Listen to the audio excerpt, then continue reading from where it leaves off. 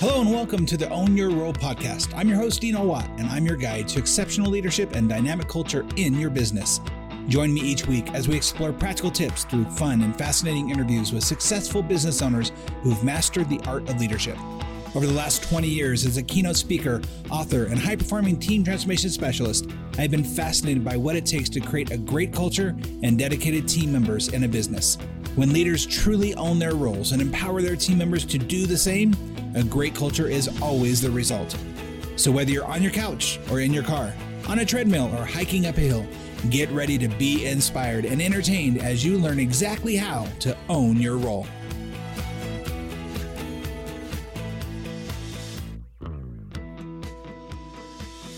I'm your host, Dino Watt. Get ready to be inspired as you learn exactly how to own your role. Welcome once again, everybody, to the Own Your Role podcast. I'm your host, Dino Watt, and excited to have you here for another episode as we've delved into this brand new way that we're going to talk about people's business experience, entrepreneurship, and really helping you become the best entrepreneur you possibly can be. And before we get started, wanted to just put another shout out to everybody, saying thank you for sharing this podcast with your friends and your colleagues, liking it and letting people know that it is out there. On a side note story, I just received a brand new client who heard of me because he was talking to his therapist, and his therapist is an orthodontist who heard my podcast and told her husband all about it. So when he was talking to his client, he said, you might want to talk or go check out this guy, Dino Watt. And now that guy is a client. So for little moments like that, thank you so much for doing that. Today's show, I think, is going to be really important for everybody to hear because, well, I think all my episodes are important for everybody to hear. But today in particular, I think if there's one area in my life that I felt like I had to get over the most was understanding my own money issues and my money blueprint, if you will. And I've done a ton of work on that, and we'll probably hear some of those stories today as well. But Lisa Chastain is our guest, and she is somebody who not only understands the idea around your money blueprint and understanding your money issues, but she specifically helps, which I think this is great, women to understand that. Because I think that we as a society, I still remember as a little kid, my mom, when they got divorced, my mom didn't know how to take care of her own bank account. She didn't know how to do all the things that my dad just automatically did. And it made her really want to know more about it. So she became fierce about it. But I think that happens quite a bit in our society. Hopefully not as much nowadays as it did definitely when my mom was growing up and baby boomers and things like that. But Lisa's going to share with us some really great tips on how you can be more empowered around money. And I just can't wait to share this information for you. So once again, thank you everybody for being here. And let's get started with the show. Welcome to the show, Lisa. Thank you, Dino. Nice to be here. Yeah, so excited to have you. I was telling you as we were off the air, reading your bio, just thinking, yep, I know so many women who need this. I'm going to be sending you a referral right after we're done with this for somebody I was talking to yesterday about this. Very accomplished, very great, successful, but still has those money challenges inside of her own mindset. But before we get to all of that, I always love to start off with people's stories because I think stories is what connects all of us together. So can you tell us a little bit about your background and your story and how you got to this place? Yeah, sure. How much time do we have? Just kidding. Just kidding. I'll give you We'll see. the cliff notes. I'll give you the cliff notes. Born and raised in Vegas, still live in Vegas.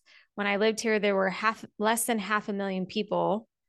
Well, when I was born here, less than 500,000 people living here. And it had a name for itself. It's definitely transformed since I've been raised here. I'm a blue-collared girl. Vegas has blue-collar roots. And my dad's a stagehand. He moved here from Georgia when he was in high school, barely graduated high school, to be and take advantage of everything that was going on in Vegas. He jumped into the union and as a stagehand created a life for himself here. So that's my family's root. My mom met my dad. They moved here. They started a family. My mom's a stay-at-home mom, so I'll thread my money story into this. Grew up middle class. Needs were always met. My dad never made more than $60,000 a year. So I grew up with a great, I have a twin brother, an older sister. We never knew that we didn't have our needs met, but we were never taught to dream for more. It wasn't a part of our culture as a family. Get a good job, get good health benefits. How many families can relate to that conversation? And go to college, and just don't rock the boat too much. That was the conversation in my household. So at any time I wanted to do anything other than that, it was like pretty scary for my family, very risk adverse. Money wasn't talked about pretty much ever, other than, no, you can't do that. We don't have the money. We're on a tight budget. Mm-hmm. That was it. So I went to college. I did all the good things that good girls are supposed to do in their 20s, got my college degree, got a job right out of college, got married, had a kid, bought a house, thought I was set in my 20s. And in my 30s, my whole life fell apart Mm. in a very purposeful and intentional way. At the time, it didn't feel that way. But what I know now is Sure. that was the way it had to happen for me. I have to learn things the hard way. So says my mom my entire life. And I woke up at 31 and I was like, what am I doing with my life? What am I doing with my life? You would think that having the success that I had, I was making $56,000 a year as the director of advising for the Honors College at UNLV. I have no idea how I ended up there. I'm so grateful that I did. It was a great job, a great career path, and I threw it away. Mm. What I know now that I didn't know then is, one, there was a bigger, greater calling for me. Mm. And two, I had a lot of money mindset and inner conversations about my own worth that I was up Mm. against, and I didn't push through. I broke. Wow. Yeah. I think a lot of people can relate to that idea of thinking everything was set and good. And I think especially, so I'm 50, so my generation very much like go to college, figure out what you're going to do at 20, Yeah. and just do that for the rest of your life. And that's definitely not the mindset now. I get it, but that was definitely the thing. And I know a lot of people who have the same type of story where just a few years after you think everything is going great, whether it be through an illness or a relationship breakup or whatever's going on, and your life gets turned upside down. And the security of money is definitely something that we have to think about. Mm-hmm. It would be nice to live in a world where it's just like, we don't need money, we can live on love or whatever. But that's Yeah. not the reality of the situation, especially when you have children. It's not. And I had a 3-year-old at the time. So Mm. I had to come to terms with some things in my life that weren't working through some Mm. tough money lessons. And so that started at 31. I left UNLV to stay at home, to be a stay-at-home mom. I was following the script without even realizing Mm. I was following the script. My mom was a stay-at-home mom. That's what you do. I Yeah. fell on the sword for my family. I left my career. And also, what I know now is I had my own glass ceiling about my own earning potential, because my dad never made more than $60,000 a year. And I was already Isn't making that close crazy? to that. Yeah. It's so crazy to me that we have that. Like I know exactly what you're talking about, that feeling of, well, dad only made 60. Who am I to make more than that? I should be grateful. I should not complain about wanting more. But I mean, 55 at your age, you're already almost matching his That's salary. right. That's right. At Wow. 31. So I left, and 9 months later, my now ex-husband lost his job. Mm. So that started what it felt like a free fall for us, Mm. because some stability, growing up in a union family, stability was something that was drilled into us. You have to have Yep. benefits. You have to have a 401k or a pension. You have to have these things. And all of that was taken away. Well, I let it go. I'm going to be in a responsible conversation about it. I let it go. He Sure. lost his Hmm. job. We started floating on credit cards. I started pulling out of my 401k, pointing the finger at him that it was Sure. his fault somehow to get us out, and his responsibility to get us out of this mess. And over the course of 3 or 4 years, he didn't. We ended up getting a Mm. divorce actually because of that. Things went south Wow. really fast in my marriage. And then I had to realize that if something was going to change, it had to be me. Mm. And that was in Would 2014. do you remember the first kind of, as you're doing the work to figure this out? Okay, something's got to change. It's got to be me. As you're figuring out, do you remember what your first kind of aha around what was taught to you about money and abundance was? Mm-hmm. Well, it was that I had to go get a job, that I had to have a job. And I knew when I left Okay. UNLV, in the back of my mind, in my unconscious mind, I knew I didn't want to work for anybody ever again. Mm. but not having conversations at home. Every time I went back home for counseling and support, it was like, get a job, get a job, get a job, get a job, get a job. And I did not want to get a job. I did Mm. not want to, but I didn't know how to do it any other way. So for me, I Sure. had to go, okay, well, I have to figure this out and figure out how I can make money, how I can be successful and not work for someone else. And so there were a lot of two steps forward, one step back, figuring out how to do that, and investing in myself was something that was very foreign to me. But when I Mm. enrolled in my first personal development seminar in 2014, the doors started to open up about what could be possible. Mm. What was the big aha that you had that when you went, oh, there's something else that's possible. There's another way to look at things. What do you remember what that was? Well, being around an environment of entrepreneurs was one, and seeing how Mm. other people were creating success and thinking about success in a new way. I said, well, if it's possible for them, it can be possible for me. But I'd never been around Mm. entrepreneurs before. Mm. And I got an email from Farmers Insurance that said you can make $400,000 a year as a farmer's insurance agent. And I was like, whoa, what is that? That's a lot more than 60. Yes, I'll take that. Yeah. I want that kind of money, but it just was not around me at the time. As a result of that email, I decided to join my best friend's financial firm as a financial advisor. Oh, really? Yeah. So you decided to join as a financial advisor, even though you were just now kind of coming to your financial awakening. Yeah. It did not work very well for me. I was gonna say, how'd that work out? That's great. Nope, I had to try on some shoes that did not fit for a minute. Wow. Not knowing anything about money, I was very naive, but also that's the way I roll. I just jump into things. So I jumped in full force and I figured it out, but I had to figure some things out about money and about Mm. business, and I had to learn some tough lessons. And I blew through my 401k. I had $100,000 saved in my 401k, blew through that, was in a ton of Mm. credit card debt trying to figure it out. Ultimately, I think that's the investment. That was the cost of me figuring it out. Yeah. That was a school of hard knocks, right? Your tuition. It Yeah. was. When you were going through this process, how did you kind of get out of that, and maybe you didn't, imposter syndrome of here I'm trying to teach people about financial responsibility and doing all of this stuff. It's kind of like the Mhm. counselor who's counseling, right? Was there an imposter syndrome challenge? What was happening with you? Definitely as a financial advisor, there was an imposter syndrome, which is what I think led to the ultimate decision to leave the industry.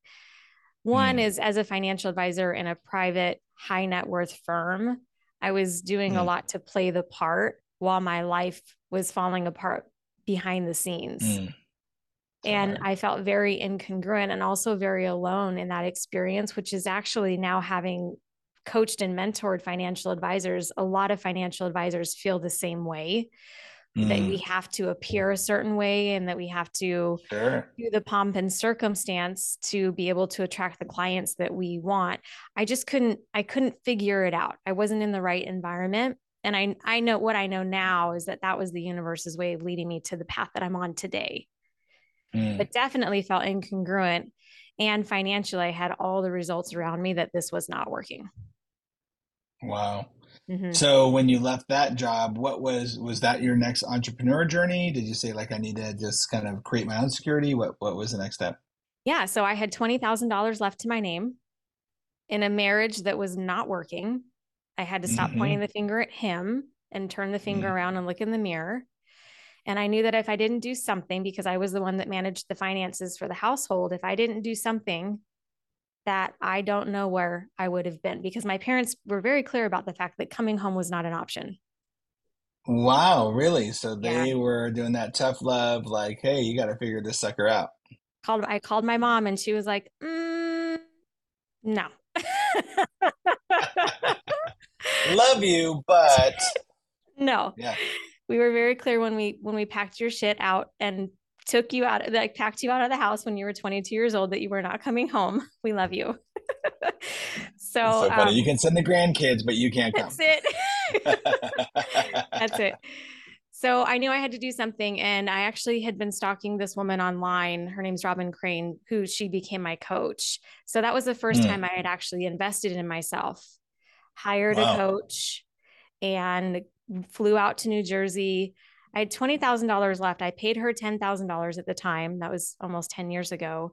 Had Wow. $10,000 left to my name. And I said, this is my make or break it moment. And she was coaching and Wow. mentoring financial advisors at the time. So I thought, well, she can help me figure out what to do in my advisory firm. Ended up leaving. I was like, this isn't the fit for me. I'm going to do coaching full time. And that's what I decided to do. Was there something that she kind of turned you on to that really flipped that switch for you? Mm-hmm. I had no idea that coaching was an option. Oh, that's true. I had Here been you're paying somebody and you're like, yeah, I had been an advisor, and I've always gravitated toward roles professionally, helping people. That's actually what attracted me to be a financial advisor. I couldn't connect the dots. I wanted to help myself with money. I wanted to help other people with money. I thought it was really important and really cool. And younger women were coming to me for advice.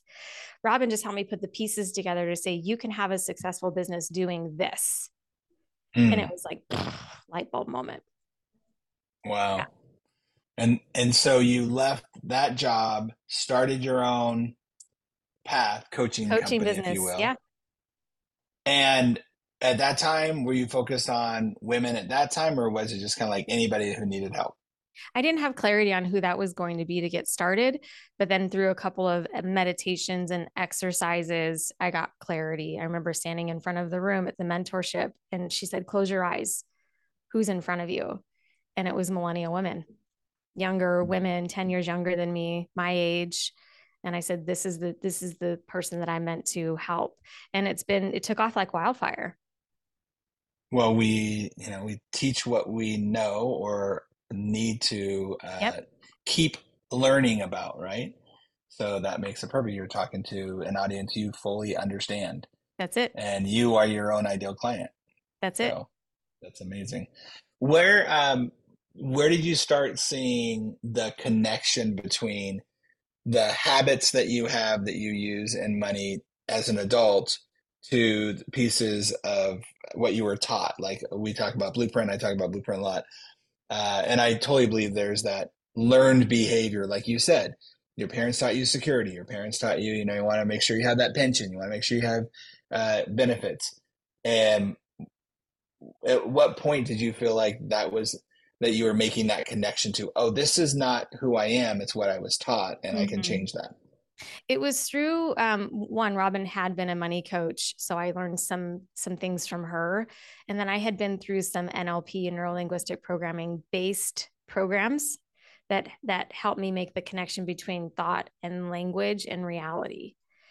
And so Mm, once I learned about the five money types, it was eye opening because most people, one in the money industry, and for sure my parents, are one particular money type. And I took the yep. test, and I'm not that money type. And then knowing the Mm, disc profile and knowing different kinds of leadership personality tests and results, I test so high as an entrepreneur and risk taker. And I had to embrace that and realize that for me to be who I am authentically, I had to learn how to take risk, and financially the same thing. But because mm, my parents come, I was taught how to live in a scarcity mindset and a penny pincher mindset. I was constantly feeling challenged and disloyal to the way I was mm, raised. totally. And I was just one day like, F it. I'm going to figure out who I can be and model. That's part of rewiring ourselves. I had to model new behavior and learn how to take new action, and coaching and mentoring helped me get on that new path. So as you get on this new path and you're modeling this new behavior, I got to ask this question: like, who knowingly, or I think most likely unknowingly, was trying to get in your way and stop you from this new mindset? Did anybody in your life kind of try to Everyone, pull you down? Everyone. everyone, Like Everyone. what? Give me some examples. Like what? Well, I broke up with friends, college friends. Wow. Literally, I had to break up with people. I got a Wow. divorce.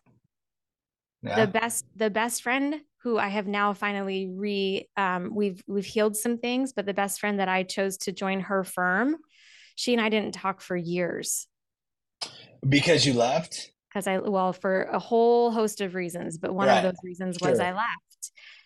And she and Oh I didn't know no. how to we just didn't know what to do with each other Yeah. at that point. Yeah. I didn't talk to my family for a couple of years. Wow.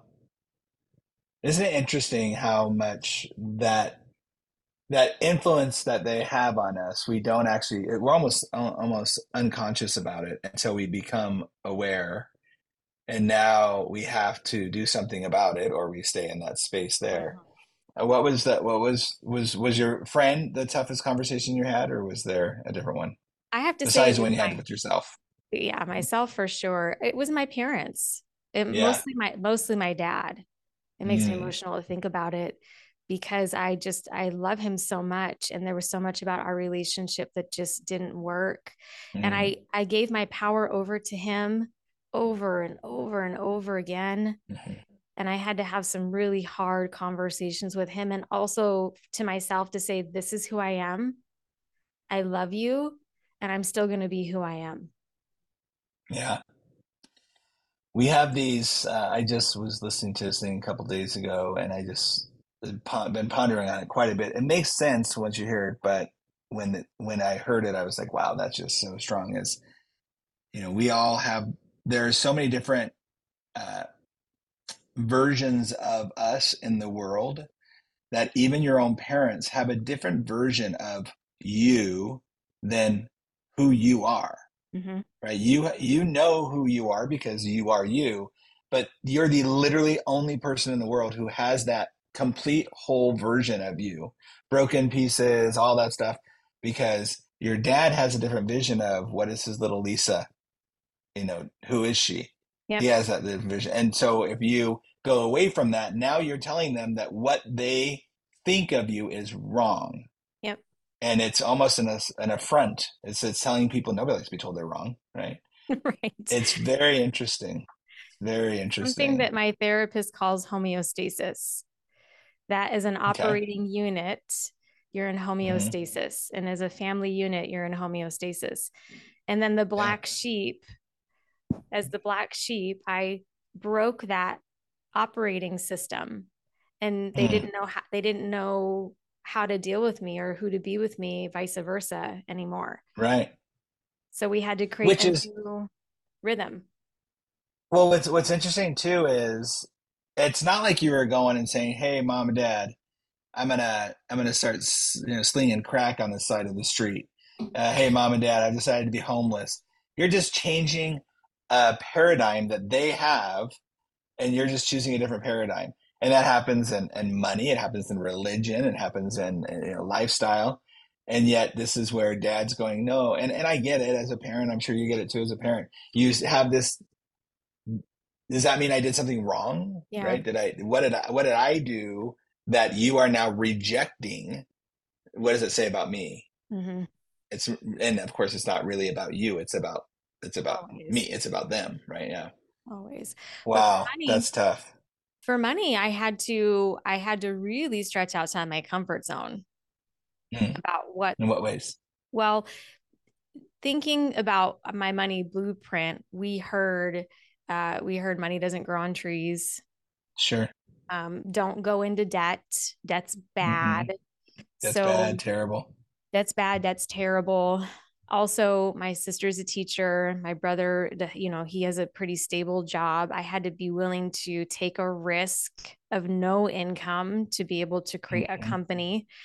And being an author, being a public speaker, sharing and being vulnerable publicly, we didn't do that as a family. Right. And Yeah. asking for help, hiring a coach was definitely not something that was taught for me. And it Hmm. was all counterintuitive action that I had to take. Well, I guess counter to my blueprint, I had to take action, Right. which now I'm doing more things intuitively because I'm listening to myself more. But I had to challenge the blue collared world philosophy about money altogether. Do you remember what was like the biggest thing, and maybe what still is the biggest thing? Like, I'll give an example. When I first was going through this journey, my parents divorced when I was 8 years old. And so I noticed when I was first married that I had some weird spending habits where I worked in Hollywood. It was a feast or famine type situation. And whenever we had money, we'd get money, chunk of money, and we'd spend it super fast, right? Mm-hmm. And then no money, no money, no money, super. And as I was going through my process of understanding my money blueprint, I had this aha of, oh, dad used to not pay child support 2, 3 months in a row because he knew he could get away with it. He knew how to work the system. And so we went without. And then he'd have to pay. So we would get a check and it's like, okay, go get shoes and bologna and whatever, right? And we'd spend it all and then have no money for everything Yeah. else. Because my mom didn't know how to take that and make it work for the whole 3 months. Mm-hmm. And so I went, oh, I'm just doing what I was literally taught how to treat money in Mm-hmm. that sense. Did you have anything like that where you were like, oh, that's why I do that? Usually what I've realized with clients is you'll either operate the same way that your parents operated or the opposite. The opposite, sure. For Yeah. me, it was the opposite. Oh, really? My mom managed the household finances, so I took that on as a wife. I still do manage the household finances. And I remember she and so many other people would sit down and be like, okay, so you have to write your bills out every month and you have to check them off and you have to do the check register kind of Balance that thing and checkbook. Yeah. don't spend more than you make. And I was like, that's not happening. Love y'all. Give me the credit card. Let's do this. Yeah. So though I Was went that out of, do you opposite. think that was out of a rebelliousness or was that out of just, I don't know. What do you think that was out of? I like nicer things. Nothing wrong with Mm. thrift store shopping, but I grew up with a bigger Hmm. sister and hand-me-downs and people being very sensible. Oh, interesting. My first outfit for my first day of college, it was from a thrift store. Hmm. Nothing bad about it. And my sister to this day, so she's a different money type than I am, but she still has the same clothes from high school. It's a very thrifty kind of mindset. Wow. And I was like, I don't want to do that. I want nicer things and I want to have bigger things in my life. I didn't know how to have that happen or make that happen by making more money. So I learned originally how to just go ahead and charge it to get what I wanted. I find that so interesting about the hand-me-down thing because I talk about this with two major things in my life, but I was the same way. I'm the middle child. I have two older brothers and a younger sister. So I got the hand me down from the hand me down. My middle brother, between the two of us, was bigger than both of my oldest brother and myself. So he was actually the one who got the most non hand me down stuff or thrift store stuff. But even then, it would be trickle down to, from toys to bikes to clothes. And it was such an interesting thing to like feel like I don't have anything of my own. I didn't realize this till later on, Mm-hmm. but yeah, braces and performing were my two things where I was the only one who did that or got it. So I became that black sheep, right, the weirdo of the family, because it was mine, and nobody gave it to me. Nobody handed it down, and nobody got sick of something. And after they discarded it, it went to me, right? Yeah. So that's a big deal. You mentioned the money types, and I Mm-hmm. know there's multiple different people who talk about money types, but I'd love to find out more about those. Let's let the listeners know, what do you mean by the money types? What types are there? So the five that I teach that Robin created, they model or Hmm. they mirror the disc profile in some ways. Oh, okay. But if so, the way that we teach it, we have delusional Delilah, who is me. She teaches it as delusional Dan, but I work with women. So delusional Delilah, we Sure. think big, Sure. dream big, Tony Robbins of the world, get a bigger plate, Yeah. right? Yeah. Big goals, big dreams. We don't always take the right action. This is like the entrepreneurial conundrum. You can have big dreams, but you don't always take the action to get it. Sure. That's me to a T. So I had to learn how to start taking the right action to then get the result and take risk. Usually, delusional Hmm. Delilahs have healthy relationships with risk. Hmm. The other side of that is the cheap chip, which is risk Cheap chip. adverse. Yeah, cheap chip. Hmm. Hmm. Risk adverse, doesn't like to take risk, scarcity mindset. hoards money. Think Warren Buffett, cheap chip, buy Okay. on value, drive cars that are really old, or Dave Ramsey is a cheap chip. Don't spend money on anything you don't need. Right. Very different money mindsets, different challenges, different strengths. A cheap Sure. chip will work a budget. A Yeah. delusional Dan or Delilah does not want to be slowed down by Nope. that. So we want to be in action. So those are somewhat opposite money types. And then we have the spendthrift Sally, which is your quintessential overspender. Money comes in and out really fast, very abundant in mindset. You'll hear them say things like, I can always go out and make more money. It might show up like a more delusional Delilah in behavior, but the why behind it's very different. Spendthrifts aren't thinking about it. They're very impulsive. Delusional Delilahs are usually connected to, I want success. How fast and how quick can I get Mm. success? Different reasons that we Mm. spend money. And then there's the avoider Alice or avoider Al, which is someone who's very conflict avoidant, doesn't really like to talk about their problems, doesn't want to look at their money. Even if they have the money, which happens, they don't pay their bills because they don't want Yep. it, they don't want to be bothered by it. Mm. Right. And for other reasons, people avoid. My ex-husband's an avoider, didn't want to talk about hard conversations, didn't want to acknowledge problems. That's a Yep. challenge. Yep. And then the overgenerous Olivia. Mm. Overgenerous Olivia gives. My mom's overgenerous. Take the shirt off my back kind of person, Mother Teresa mindset. Everybody else goes first. And all of those money types have strengths and all of them have weaknesses. Sure. Mm-hmm. Yeah. I've known for years I'm so an avoider spender. I can have interesting and challenging conversations, but when it comes to money, it's like I know I have it. Why am I looking at it? I don't need to worry. Like it'll be there. I'll figure it out. Yeah, I'm totally that. I've known that for a long time. And the hard part is that both my wife and I are pretty similar in that. And I know a Mm-hmm. lot of times you'll marry the opposite, but she's just said we've had to have really good systems in place to make sure that bills get paid and things happen. And in all honesty, it's still not me who's doing that.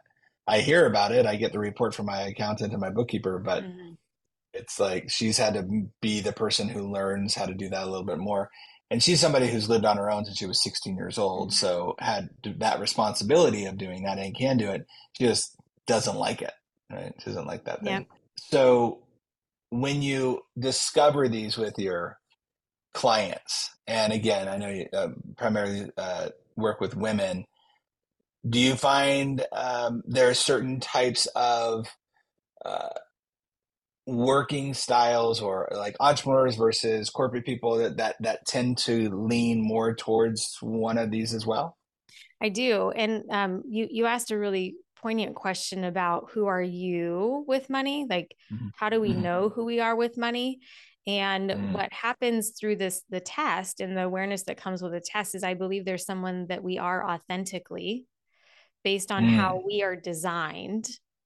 And then there's all the learned behavior and Yeah. learned beliefs that show up also. And sometimes someone will take the test and be confused. So for Mm. me, I tested high as a cheap chip, but that's because of how I was raised. I'm Got it. definitely a delusional Delilah and an overgenerous Mm. Olivia. And I had to wrestle with that for a minute to realize Mm. that being a cheap chip wasn't serving me. And I did things Right. like this. So the cheap chip and delusional Delilah wrestled with this until I could fully embrace it because I value success and I want other people to know I'm successful. I grew up in an environment where we didn't wear name brand clothing. We never got name brand clothing, all of that. So, not being a fully transformed and aware and enlightened delusional Delilah at the age of 31, I went out and bought a Rolex or 30 or something, 30 years old. I bought me a Rolex, but Right. it was because I wanted other people to perceive me as successful. I had to try on different kinds of success because I didn't know what that really meant. Now, of course, years later, I don't really care about the Rolex, but that was a big deal back then. Can I ask, do you remember, because now you're talking about like there's your authentic self versus the The learned. learned self. When you had that Rolex, did it make you feel a certain way, or I guess were there any repercussions to your own personality when you had that Rolex or wore that Rolex? Because I have a story behind it, but I want to know if that happened to you too. Yeah, for me it was that I wanted other people to champion me or acknowledge me that I had somehow made it. Yeah. And So I laugh because the story is so the same, except mine was a BMW. okay. I don't care about cars at all. It's not my thing. And same thing with brands and labels. And I'm so grateful I married a wife who she's like, you would not ever catch me buying a, Mhm. $5,000 handbag or whatever, right? Stuff like that. But I was having some success and making some money, and I bought a BMW. And the thing about it is, I still to this day remember being in that BMW and being very, very aware that I was aware of people watching me Yep. or seeing me in my car and wanting them to acknowledge that I'm driving a BMW and I'm driving down the street in Yep. this BMW. Not to put a damper on it, but the day I got the BMW, all four tires went flat, which cost me an extra of like $5,000 in just the BMW. And I immediately was like, maybe this isn't worth it. But no, no, no. But I got the BMW, right? It's so weird that when you say that, because my authentic self is the avoider, but I wanted that status moment. I wanted people to Mhm. see like, oh, Dino made it. Oh, Yes. that's so crazy. That's why I asked, because I didn't, obviously, the audience, I didn't know this beforehand, but when she was saying that, I went, I wonder if you had the same experience I did with that Rolex of, Yeah, oh yeah. and I could care less about having a BMW now. That no way, like that's not my thing. Cars, any type of cars like that. Yeah. That's right. Yeah, I was trying it on because that was what I thought success was. And I Hmm. had never had that. I mean, and from, Yes. never had that before. We always bought used cars. And anyway, so what I want to relate this back to is your listener right now, whether you're driving to work or on your lunch break or however you're listening to this, is that the same stuff goes on for you. Yes. And That's right.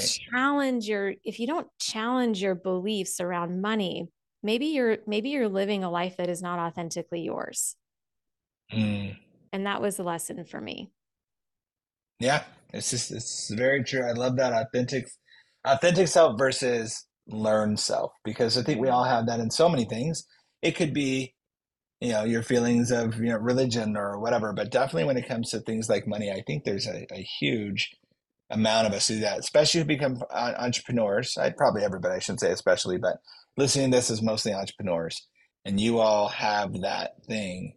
Your spouse does, your kids will, and I know I gave my kids some of that stuff too. Oh, I for sure. That's the hard part about being a parent, is like, oh, I'm totally training them to look at money this way or that way. So Yeah. wow, that's fascinating. So, what do you find is one of the biggest challenges in our modern world right now? Because I think the education opportunities for understanding money and whether it be finances in general or savings or whatever, they're everywhere now, right? There's no limit to the access of information. Mhm. What do you think is people's biggest limiters, or let me say, women's biggest limiters right now when it comes to money? What do you see the most? I would say two things. One, in the world of education, having worked in education, is that anything Mm, in the world of education is at least 15 years behind, yeah, right? so true. 15. So it takes time for pedagogy to be Mm, set and for curriculum to be set. And whatever you're mm, learning in school or you're learning through that pathway, there's a lag to it mm. for legitimate reasons. But when it comes to money, there's a lot of information out there that is quickly becoming outdated because money and the world is moving so fast today. Yeah, So that's a challenge. That's a yeah, it challenge. is. And Yeah. that's why older systems are failing us when it comes to the budgeting philosophy, which is what I talk about a lot, is that we have to adapt some new systems to be able to move quicker with money and quicker with the world. Well, it's very interesting because one of the things you talk about a lot is this idea about, just forget or stop budgeting. And that's such a contrarian way of what we've all been taught growing up. And I mean, to be honest, even when I talk about things like going back to the basics. Hey, you want to save money, you want more money and not run out of money at the end of your month. Okay, well, go back to the basics. What do? You budget it. You don't spend more than you have, all that type of stuff. But you go out a different way. Talk to us about that.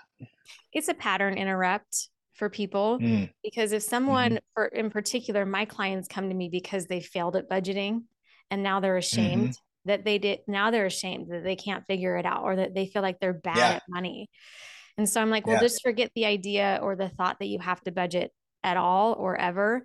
Yeah. Let's talk about a new way for you, using your money type as a framework that you can set yourself up for success.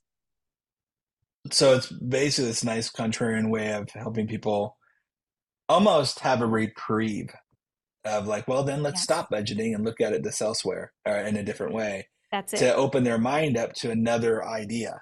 That's right. Stop hitting your head up against the wall. Yeah. It's not Yeah. necessary. Wow. The other thing is So, for women in yeah. particular is that we are in uncharted territory. Women, modern Mm. women today, we are confronting challenges and opportunities as women that we never have before. If you think about it, in the 1970s, we had 4 million female business owners, and today there's over 12. That's not Mm. a lot by comparison, but it's growing. And American women alone in the next decade are going to have 30 million, or sorry, $30 trillion come our way. So Wow. it used to be 10% of the world's wealth was owned by women, and that number is going up. And as we have more Yeah. money, as we have more leadership, we have women who are now presidents of countries that have never been presidents of countries before. We Right. are in new landscape as women, and new conversations we have to have when it comes to money. So I want to add to that though, because as you said that, I bet those numbers skyrocket when you think about not just the women who have money, but also the women who are in charge of the money. Because isn't it something like 75% of all household income decisions are made by the women? Mm-hmm.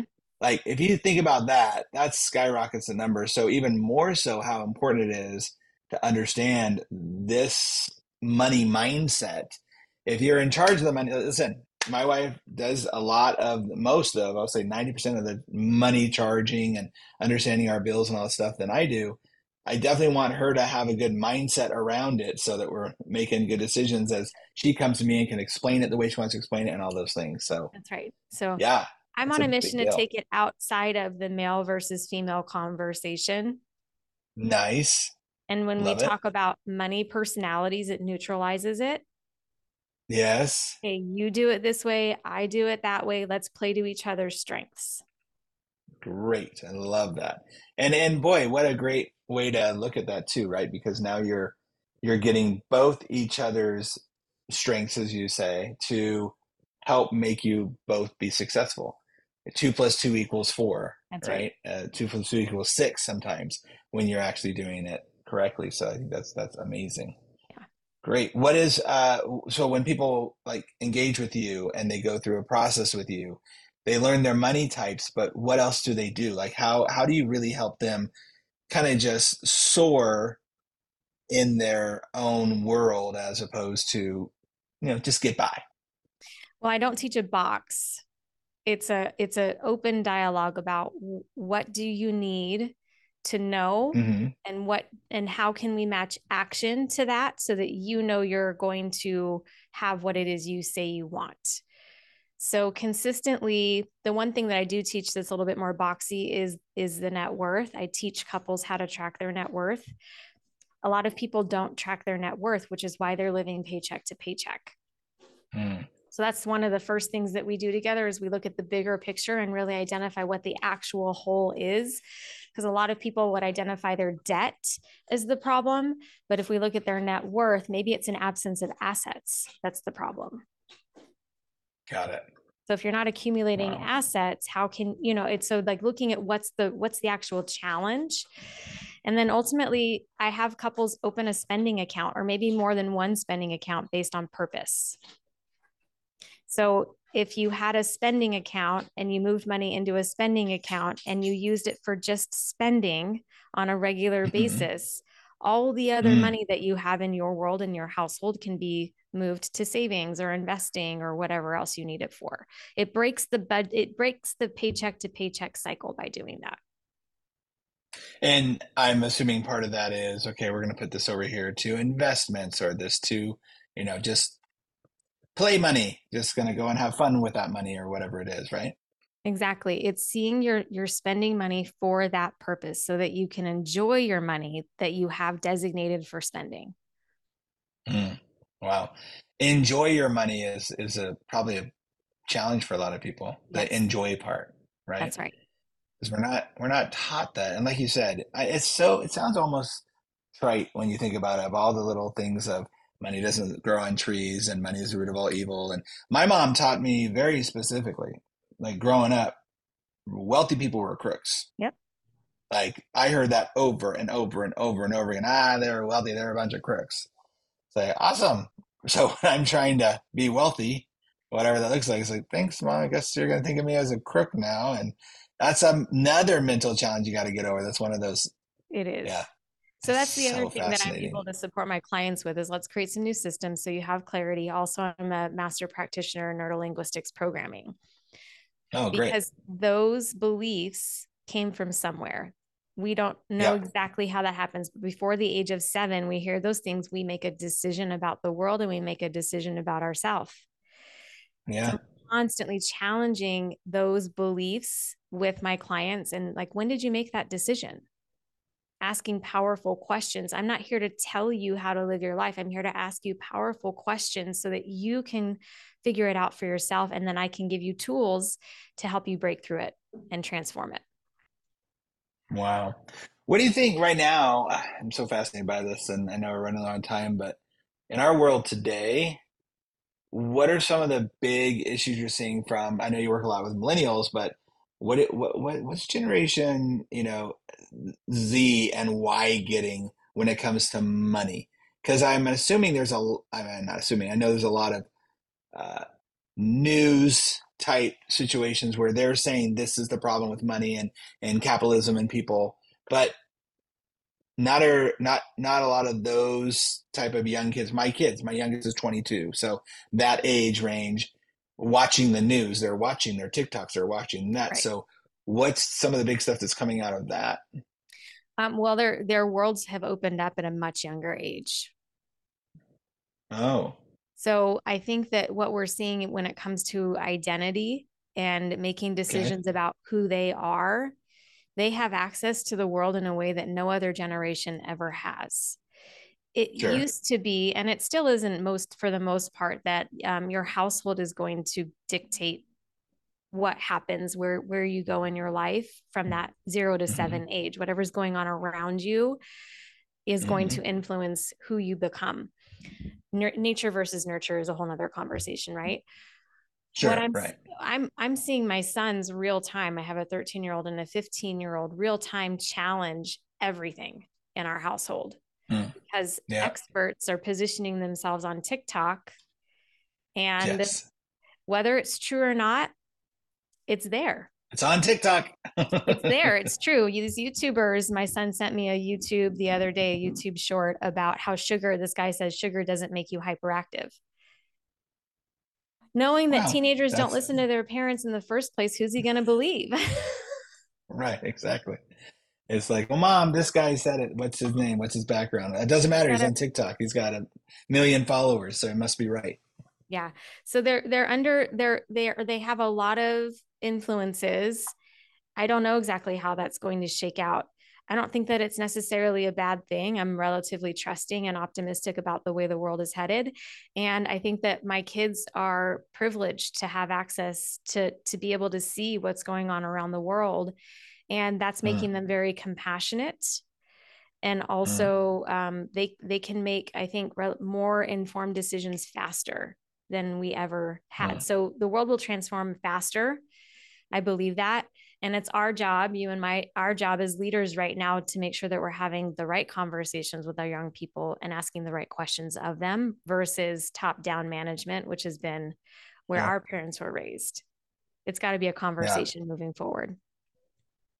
So, are there any specific areas around money that you have any concern about what the message out there right now around money that on a learned level, societal learned level that they're getting and that you're concerned about, or Not necessarily. I think that there is a much bigger conversation about investing than there ever oh was yeah, before.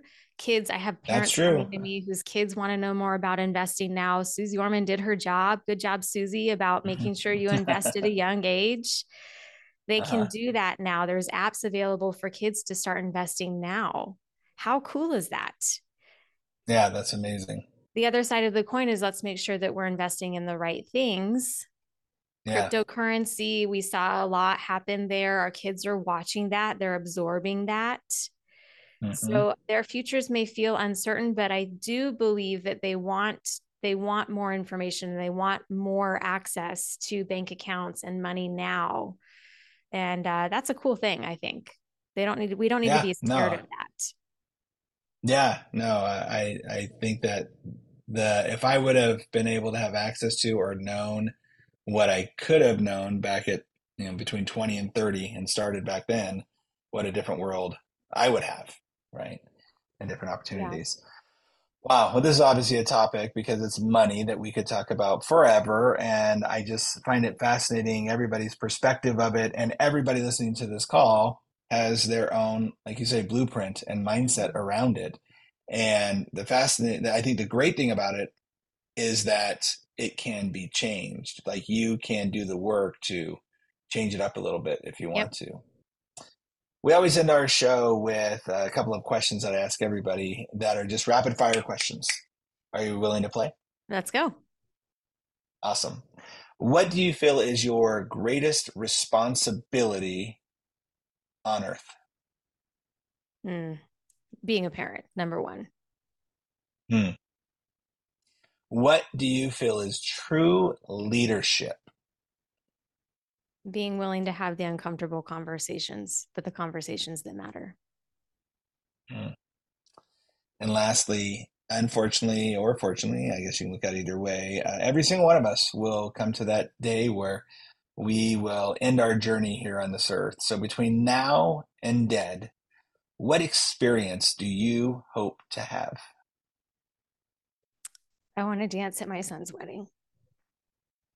That's always such a great one. I had one gentleman on my very first episode of the Own Your Role who said, I want to be present and aware at my granddaughter's wedding." And I went, "Oh, Mm.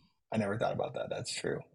Yeah. Yeah, of course, dance, and you will. That's my prayer for you too, is that you will dance at your son's wedding, and especially with the ability to know that you are affecting so many lives in a positive way. Because I believe your work, and one of the reasons why I thought it'd be great to have you on the show, is because the work you're doing primarily in the space of women helping women understand their ability to understand money and grow in money, and not understand in the sense that they can't comprehend, understand that we've all been taught something that is can be a challenge, and you don't have to conform to the blueprint and the mindset that you're given. You can actually change that up, just like you did. I mean, what a great example you are for someone who went through the kind of the whole spectrum, right? Of like, oh, Yep. just do what everybody tells me to do. Oh, wait, my world crashed. Oh, okay, I got to figure something else out.